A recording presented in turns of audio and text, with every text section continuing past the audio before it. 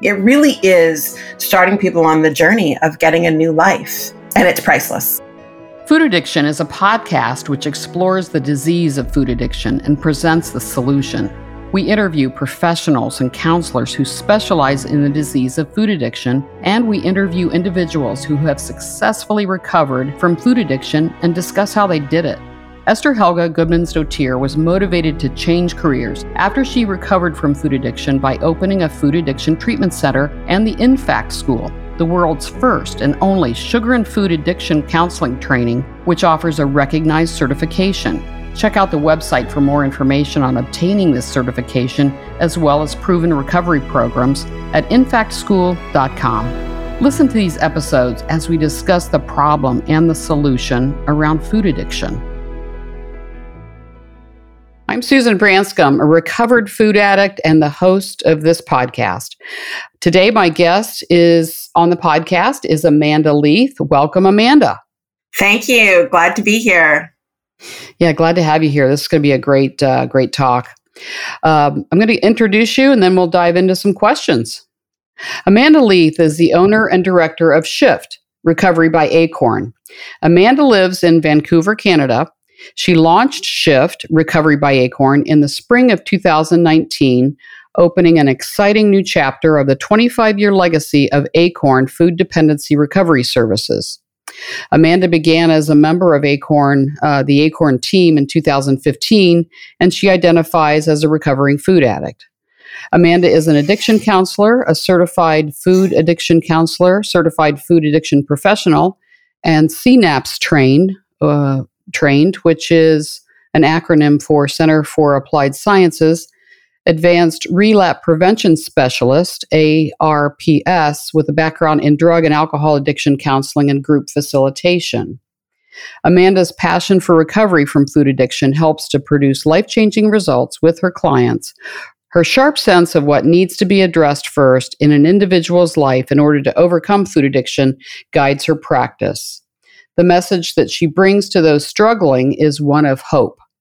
The website is foodaddiction.com. So welcome again, Amanda. Thank you. Yeah.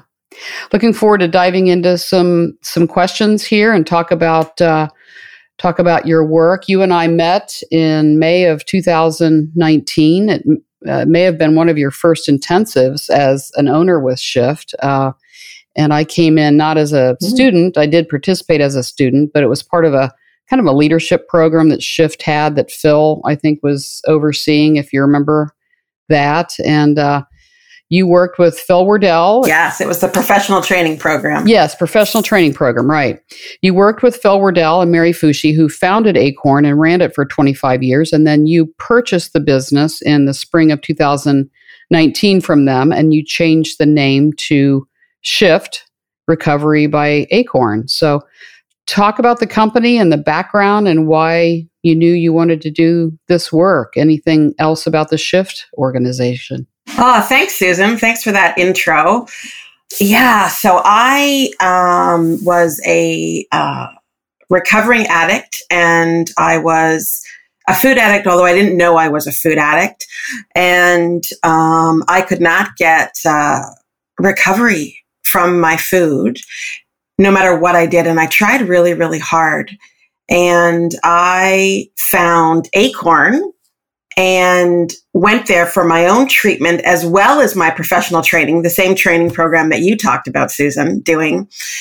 And as a matter of fact, I phoned and talked to Phil about going for the professional training. And he said to me, I actually think you probably should come for yourself, Amanda, which my ego didn't like one bit. But that was the reality. So I walked into their treatment program, their intensive, which still runs today, and my life changed. I had no idea it was going to change, but it changed. And so not only did I get treatment there, I started volunteering with them. I started working there, as well as working at a drug and alcohol treatment center in Vancouver. And then Phil and Mary got to retirement time, and I was the lucky one. I was there at the right time and decided to keep this legacy going, as the work that's done there is like nothing I've ever seen. And it gave me a life. It didn't save my life. It gave me a life. And I was passionate to pass that on to others. Really, my message is food addiction is real, number one, and two, there's help if you want it. Yeah. And I got that, and so I wanted to pass it on. Yeah, we're going to talk about your personal recovery, but first we're going to talk about Shift and get into some questions about the disease of food addiction, the substance use disorder of food addiction. You describe food addiction as a savage, fatal disease. Talk about what you mean. Well, I believe addiction in general is a savage, fatal disease. It is brutal. It's brutal to have. It's brutal to treat. And food addiction, I believe, is possibly, if you can categorize them, one of the worst there is, as we have to eat. We have to eat every day. There's one that makes it hard. And secondly, it's not very recognized in the world yet as food addiction as a thing. We have a lot of competition in the treatment of food addiction, which we do not in drug and alcohol treatment. And what I mean by that is the diet industry. The diet industry is putting out this message constantly about losing weight, getting thinner. And so one of the symptoms of food addiction often is obesity or overweight. And so there's so much other treatment around the obesity line for these folks that they don't even know there's a possibility that there's another disease out there that could be the cause of their weight. And there's just so much shame around it. Yeah. And so it's really the hardest part is getting the knowledge out there that this is real. Yeah. It is real. And that it's no one's fault. It's not our fault. The food addiction itself. You described in one of the podcasts I listened to about you, you described 3 different types of eaters. Number 1, the normal eater. Number 2, the emotional eater. And then number 3, the food addict. And we know that there's some overlap here. Some food addicts are emotional eaters. Some emotional eaters are food addicts. But describe what this means, these categories. Sure. This is a beautiful piece of work that Phil Wardell has written, and we use it a lot. So, and again, this sounds like they're black and white, but as you said, Susan, there's a lot of overlap between them. So the first category would be what we'd call the normal eater. And I hate the word normal, but I don't have a better word for it. What is normal? But this is the type of eater that is going along through life. All is going well. They go to the doctor one day and the doctor's like, your cholesterol is getting a little bit high, or your blood pressure is getting a bit high. You've got a little bit of extra weight on you. They give you a food plan, an exercise plan. It's kind of the old calories in, calories out diet that we've all been told about. And they're given that diet and off they go and they're good. They can do that diet. There's many people like that in the world. And so what they needed was knowledge and willpower. This is what a lot of like the Pay and Weigh, the big Pay and Weigh diet places in the world, it's perfect for these people because they can get the information and off they go and follow it. The second category is the emotional eater. And these are the folks that are really eating over what's eating them, if you will. They've got past trauma, whether it's big T trauma or little t trauma, and they actually don't know how to be in the world and have their feelings. So in order to deal with their feelings, they eat. And I'm really simplifying this. And so what they need is support, probably from a counselor or a therapist. It could be group work, with tools and skills to be in this world, to live life, to deal with their feelings. And then when it comes to their food, this is where mindful eating, intuitive eating, the goal is that they can really eat everything in moderation. There's a ton of treatment for the first category, normal eater, and the second category, emotional eaters out there. There's a ton of treatment for that. Right. Then the third category is addictive eating. So food addiction. And this is when we now actually have a physical component to our disease. It's a brain disease, and we actually have physical cravings and the mental obsession that's physical to us and only to people in this category.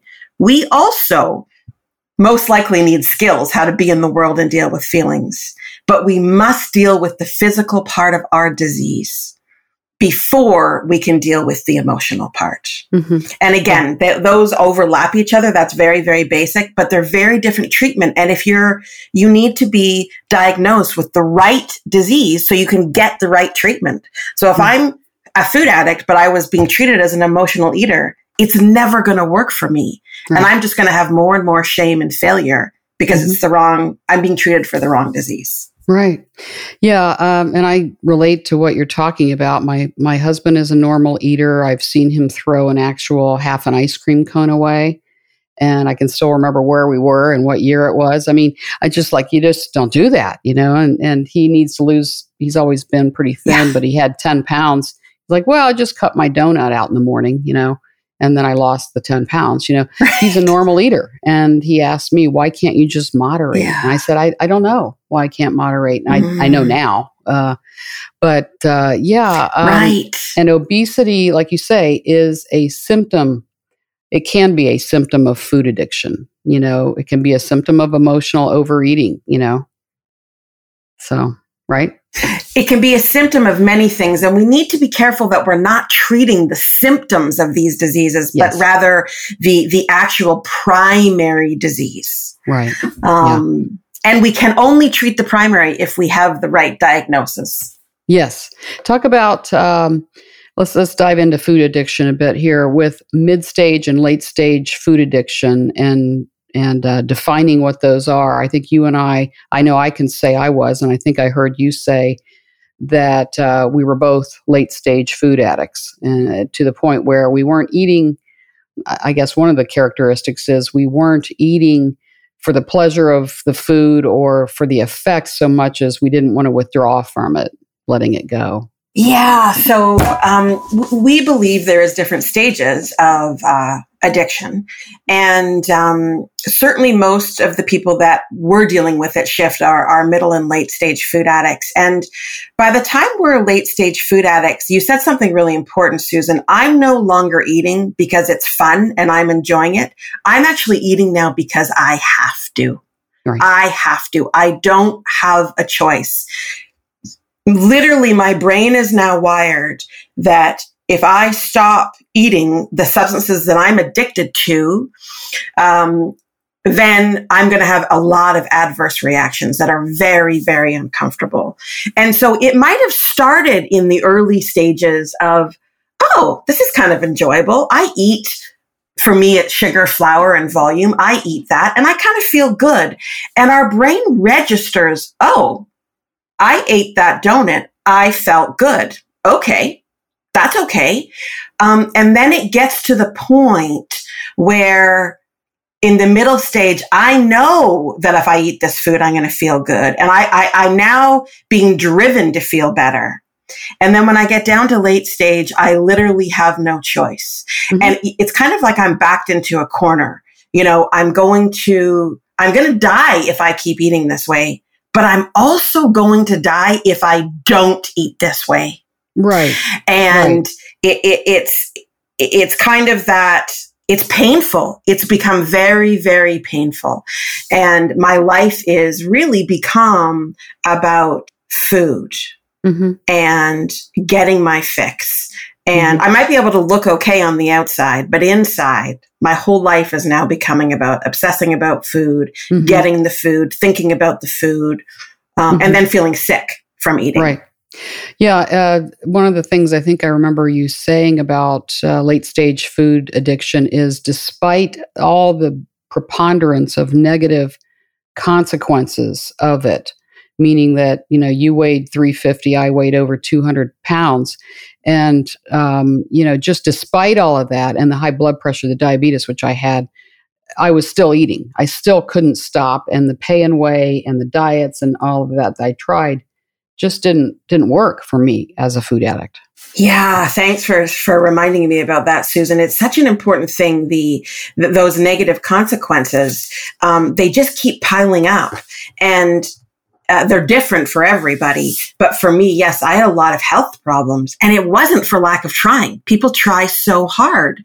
So I had really serious health consequences and I still couldn't stop. I'd wake up in the morning and say, not today, Amanda, not today. The doctor just told you yesterday you're pre-diabetic. And it didn't matter.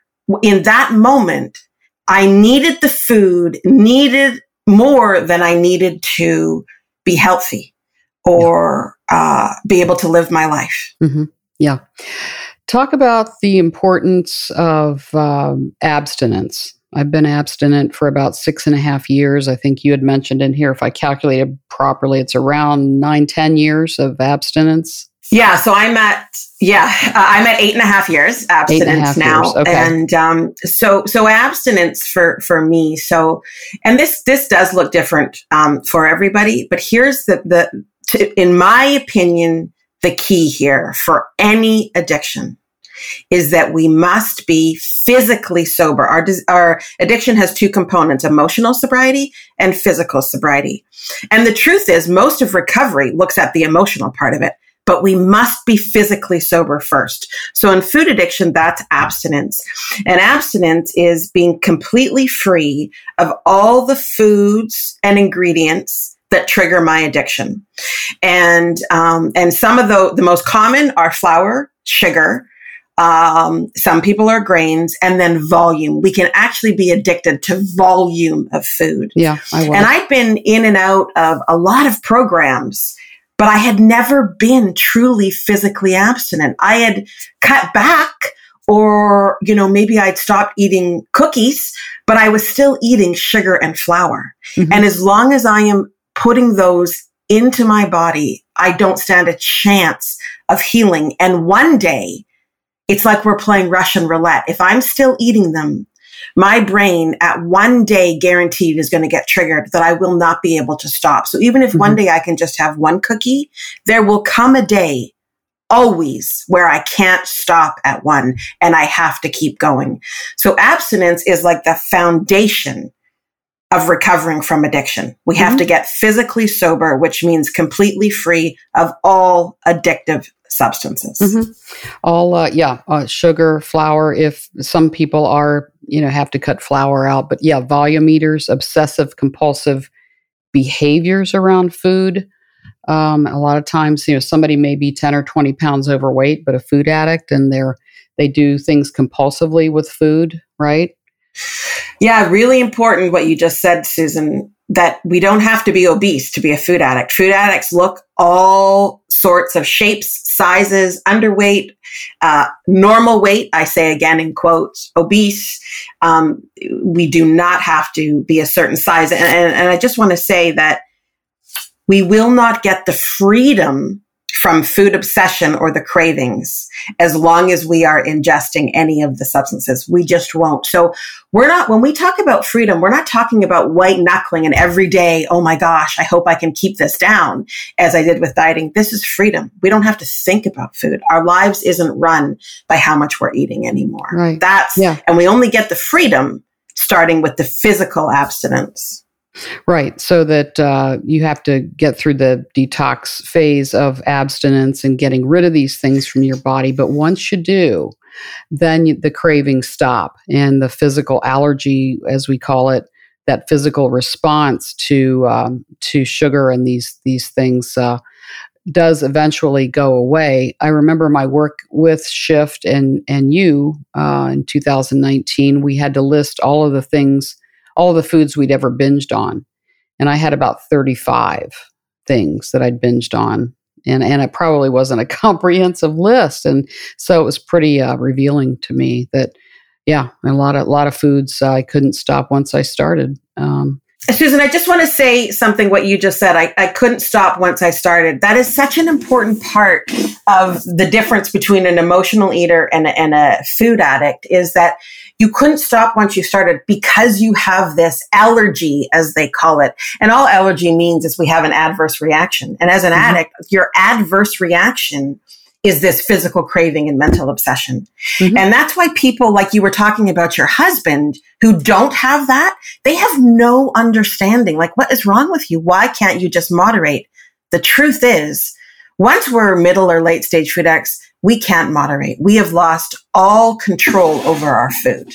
And it's just like sobriety and alcoholism. The thing about alcohol, though, is that you just have to put it down. With food, we talk about letting the tiger out of the cage 3 to 5 times a day, depending on how many times you eat, because you have to eat, but you're eating, healthy, whole foods.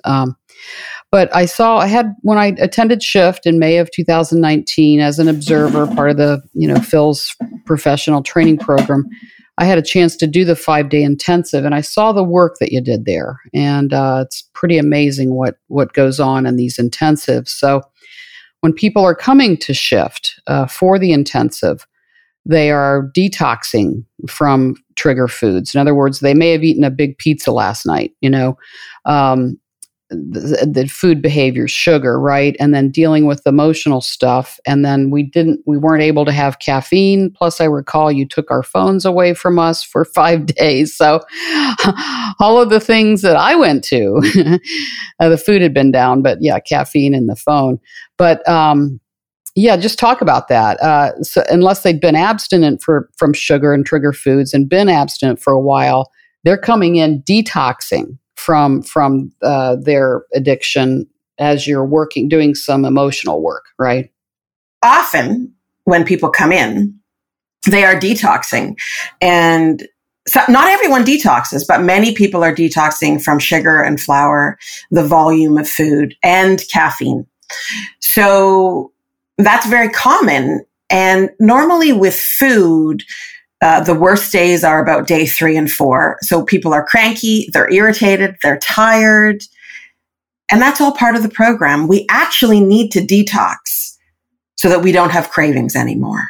Yeah. And one of the program was set up for that amount of time originally, so that people were able to be with us when they were detoxing and not on your own. Because it can be really hard when you're in full detox and you're craving sugar and you don't have support to detox on your own.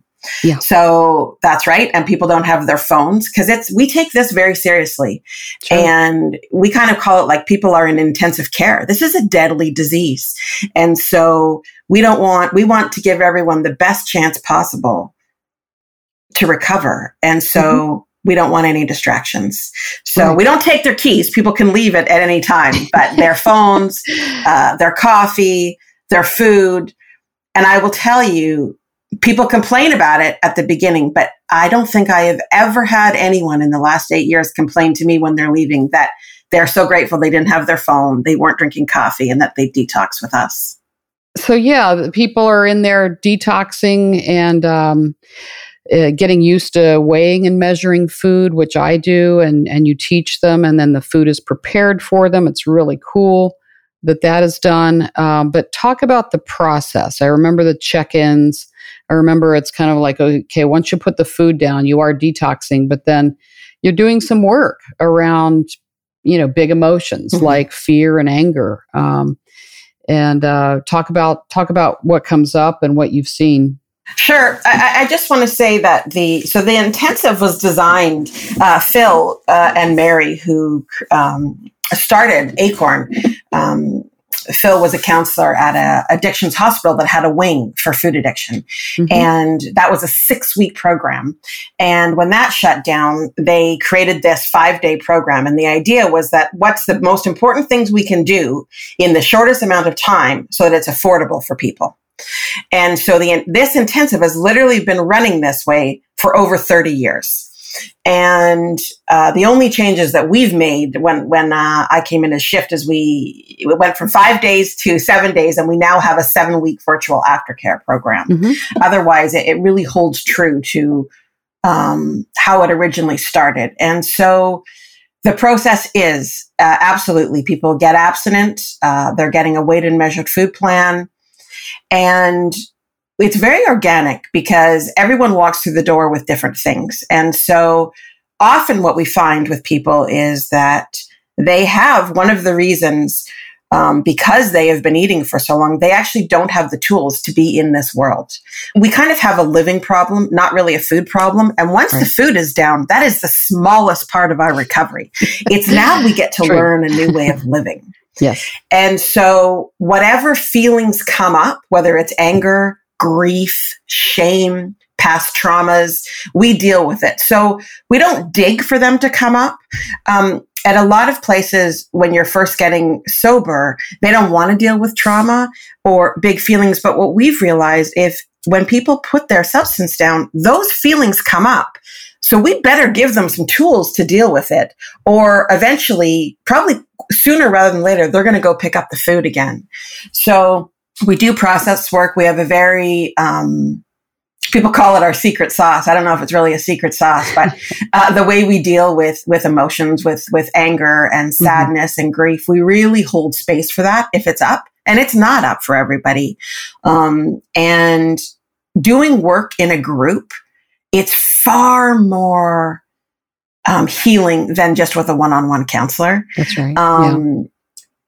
Each peer-to-peer, being in that setting with other people that have the same disease as you, their lives might not be the same, but they're showing up. We're being raw, we're being vulnerable, and the healing that goes on in this short week, it's miraculous. Yeah. I remember before I came and I thought, 1 week, that's not going to do anything, before I got my recovery. And it's just life-changing. It really is starting people on the journey of getting a new life. And it's priceless.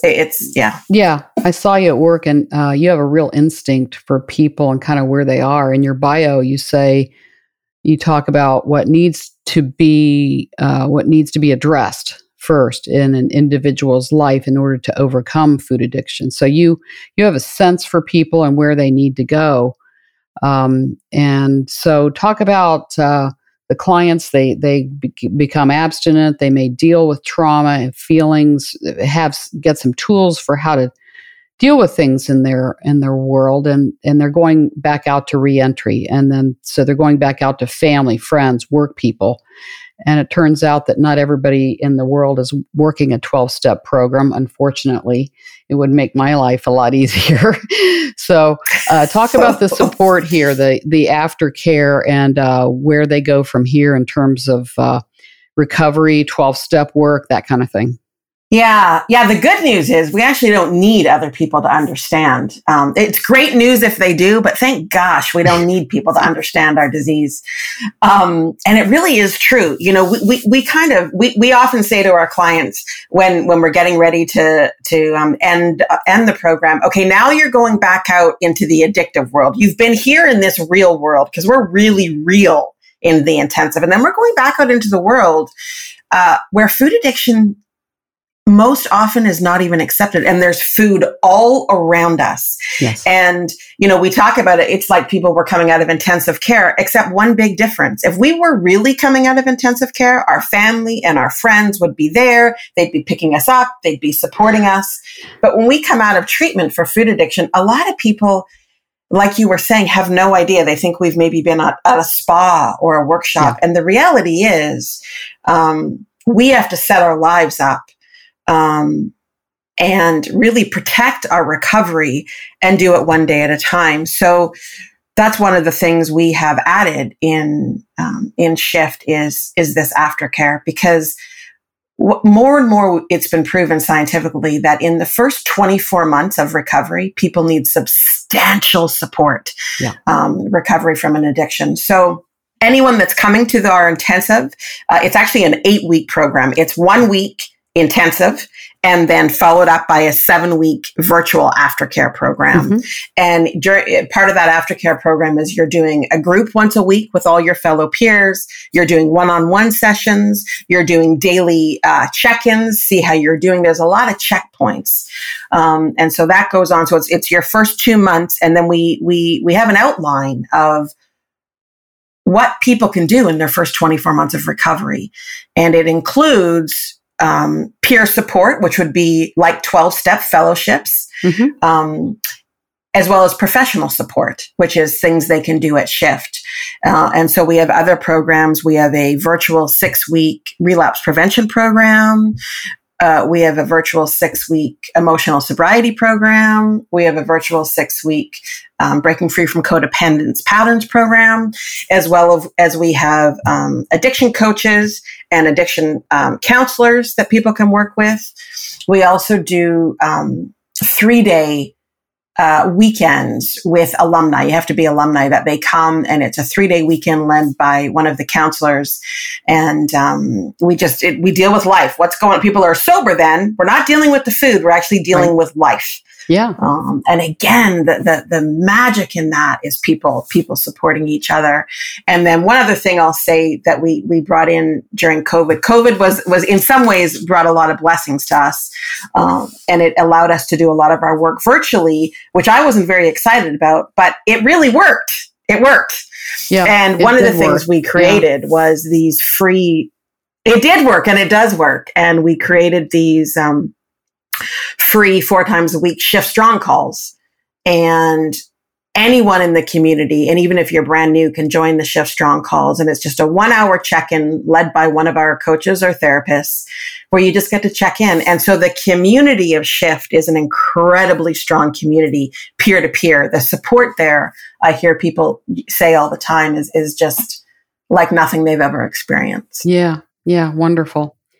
Let's talk a little about your personal journey with addiction. You were like me. You had alcohol as one of the first addictions, and after I got sober, I began to use food and sugar in earnest. Got sober from alcohol, began to use food. My weight ballooned up to 200, and I understand from your background and what I've heard, you at one time weighed around 350 pounds when you came to Acorn. By that time, you had tried a number of things, diets, like me, various recovery avenues.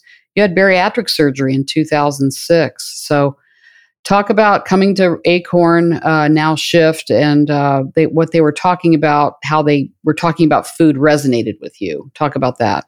Yeah, thanks, Susan. So yes, I like you, I think I was born an addict. I don't know what it was, but I just knew that I was born with this big hole in me, this kind of black hole that I was always yearning for something, really to belong, to feel important, to fit in, to be loved. And so I was a chubby young girl. I liked food. And then in my teenage years, I discovered alcohol and drugs and boys, and I didn't need food anymore. And then, in my early 20s, those things kind of quieted down, and I picked up food, and with a vengeance. And it just, no matter what I did, and as you said, I really did a lot. I was constantly on diets. I did therapy. I did a lot of intuitive eating. I did a lot of emotional eating programs. Very, very well-meaning practitioners were trying to help me. Yeah. And I wasn't getting better. They actually probably saved my life in the sense that they were supporting me. But I was getting larger and larger and larger and larger. Mm-hmm. And,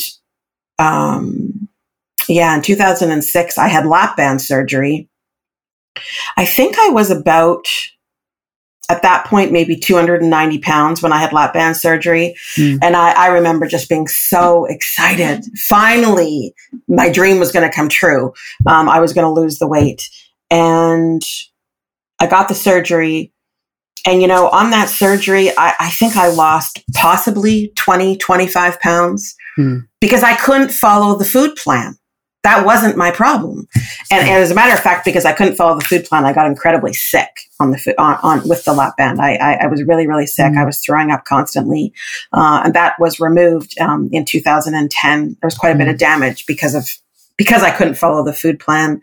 But it didn't stop me. The doctors told me, I was pre-diabetic, and then I was diabetic. So I was giving myself shots every day. I had high cholesterol, high blood pressure. And I'd gone to other programs. Believe me, I'd gone to other programs and tried to get help, and my weight just kept getting higher. I don't actually know my highest weight. I know it was above 300 pounds.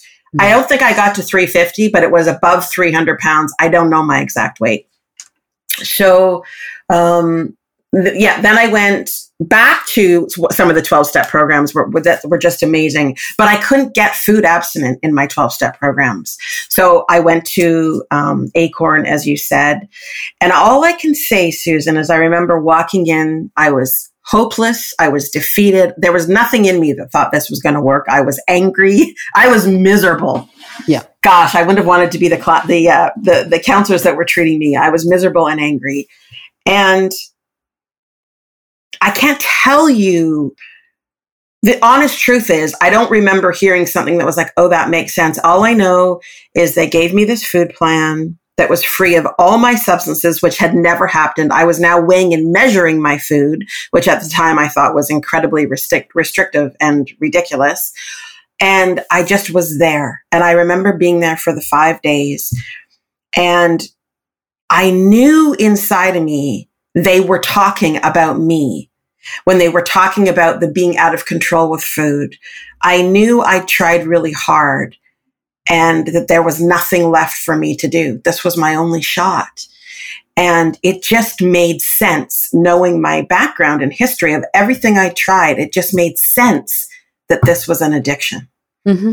Yeah. And the one thing I just want to say is that what I thought was this very restrictive food plan, for me, it wasn't restrictive. It was the only thing that gave me freedom. Mm-hmm. I didn't know that at the time, but I do now.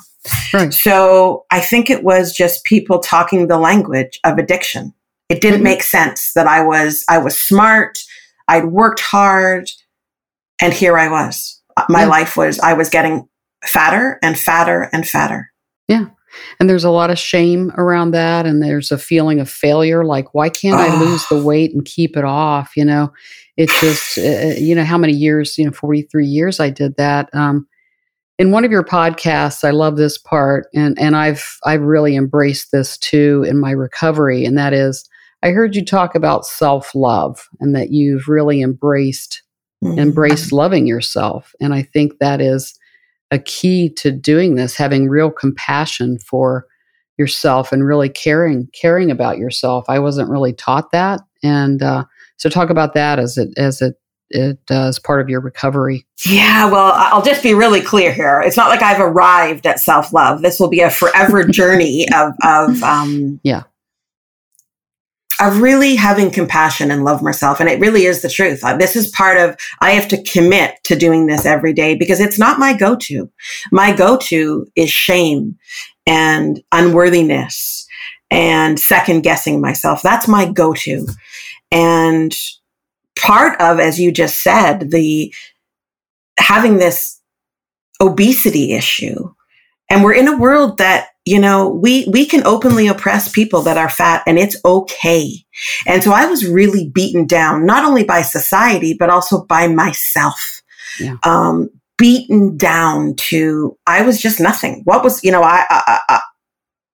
how could I be in this world when I couldn't even control my eating? What was wrong with me? Right. So I was beaten down. And that has been, when we talk about getting sober as only the foundation, the whole rest of emotional sobriety is around starting to treat ourselves with respect and dignity and believe we have worth in this world. Mm-hmm. And I mean that on a really practical level. I don't mean that in a, esoteric way. Like, how do I get up today and have respect and kindness so that I can go to bed tonight loving myself? And how I do that is really about building my self-esteem. And that's basic.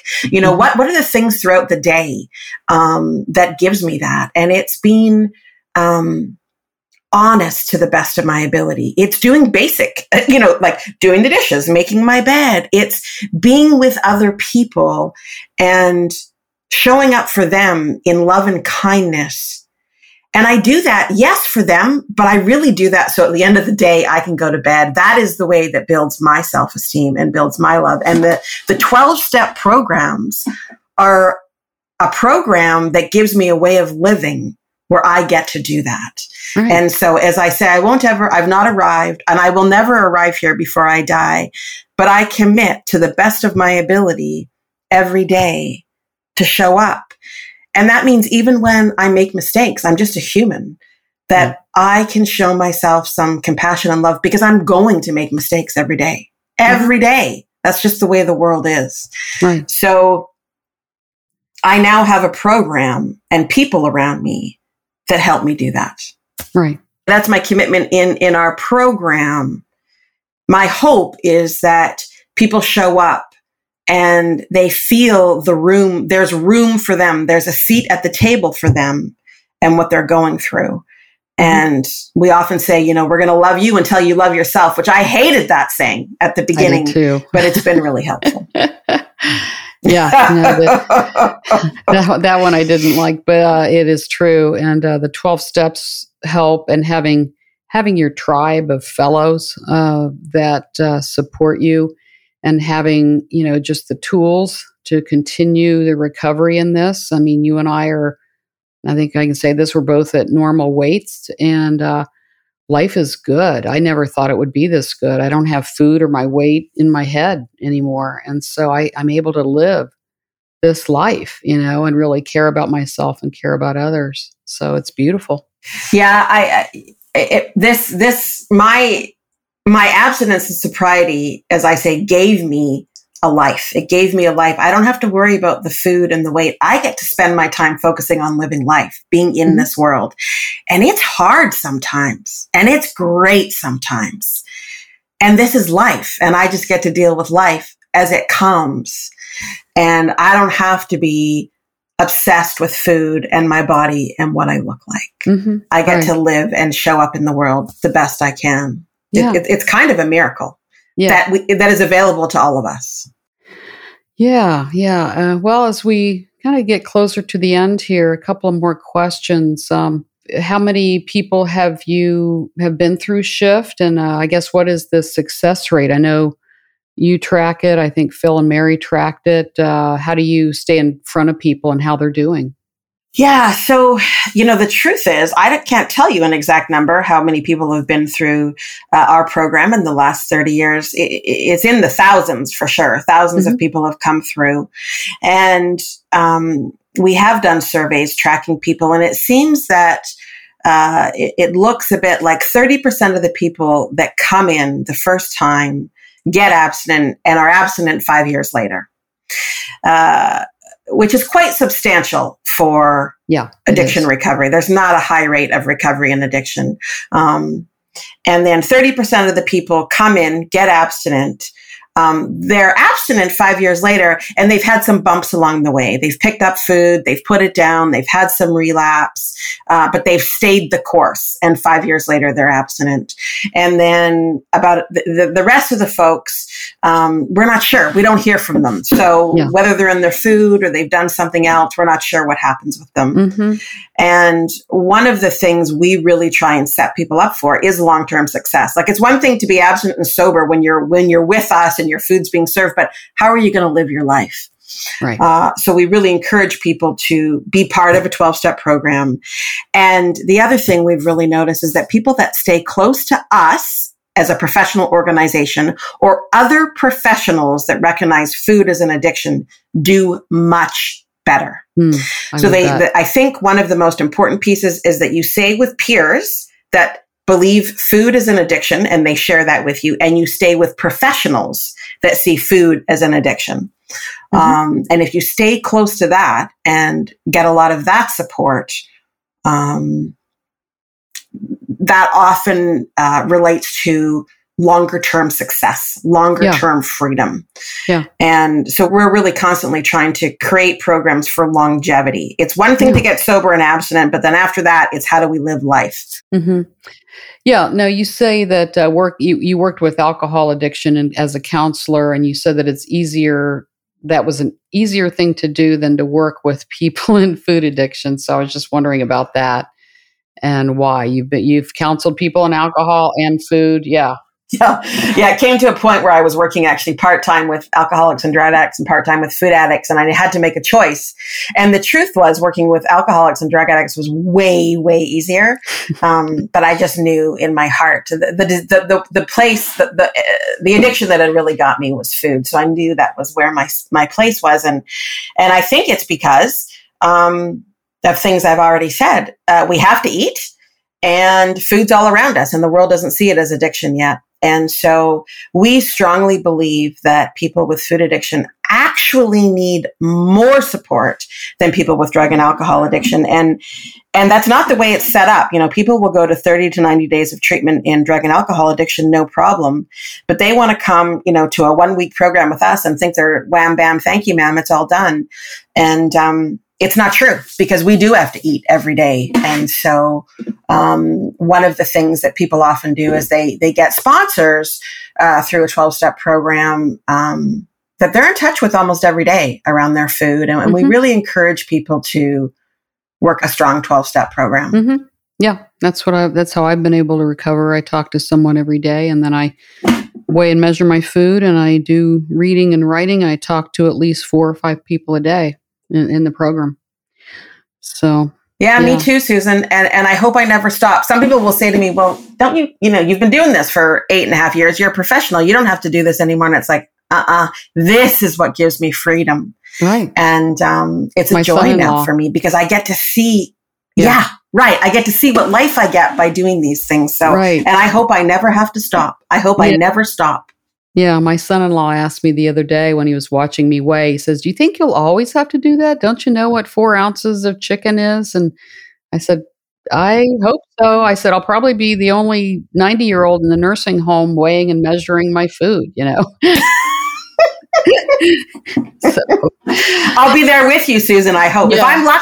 If I'm lucky, I will weigh and measure my food for the rest of my life. That's the truth. Me too, because we don't know what, fortunately right now, what relapse looks like, but one day at a time. Your world will change when the DSM-5 recognizes food as a substance use disorder. There will be a waiting line to get into Shift, because at that point, insurance will pay for it, as just like they do alcohol and drug treatment. So, get ready, because we think it's going to happen. But yes, we've been working hard at getting it in there. But, that's for sure. It looks there's some hope there. But Amanda, it's been great to get to know you. I've known you now for a while, and it's a privilege to know you. If someone wants to consider coming to Shift for the 1-week intensive, the website is, of course, foodaddiction.com. You can go there and find out more. But what would you tell someone that thought that they may be a food addict, or they know someone that might be a food addict? What would you say? Yeah, so we do. We have free consultations that you can set up a time to chat with myself or one of the other counselors. And we don't just talk about Shift. We kind of talk about all the options. And a lot of people do that. We also have these Shift Strong calls. Anyone can get on our Shift Strong calls. You just go to our website. The link is there. They're free, and get in the room with other people. Do you relate to them? Ask them questions. The best information you're going to get is from the peers and the people that have walked through our program and other programs. And what I know is that I could never imagine I would have this life I'm living. And I'm nothing special. I am nothing special. It is there for everybody, but you just need to work with people that really understand what's going on with you and are there to support you. Right. And there's more and more of us coming out in the world that are actually treating food addiction. And just Esther, get support. This is not your fault. You are not weak. Yeah. I know Esther Helga Goodman-Stotier was in the States recently and did a Shift intensive. She was there at one of your Shift intensives, and she trains food addiction counselors and offers that certification. So, that's you guys are all doing heroes work. You really are, right on the front lines. Mm-hmm. Thank you, Susan. So are you. So are you. Just doing these podcasts are amazing. I love them. Well, thanks, Amanda, for joining me. It's been great. I'll let you know when the episode comes out. Thanks for joining me today. Thanks so much for allowing me the opportunity. This is the Food Addiction Podcast. We hope you enjoyed the podcast and learned more about this disease. We hope you will rate and write a review on this podcast and share it with others. If you or someone you know is suffering from the disease of food addiction, there is a solution. The various food addiction recovery programs are available and listed on the website, theinfactschool.com. Or if you would like to know more about how to get certified in treating food addiction, the school is accepting applications now for its next training beginning in September 2023. Go to theinfactschool.com. That's INFACT school.com to learn more.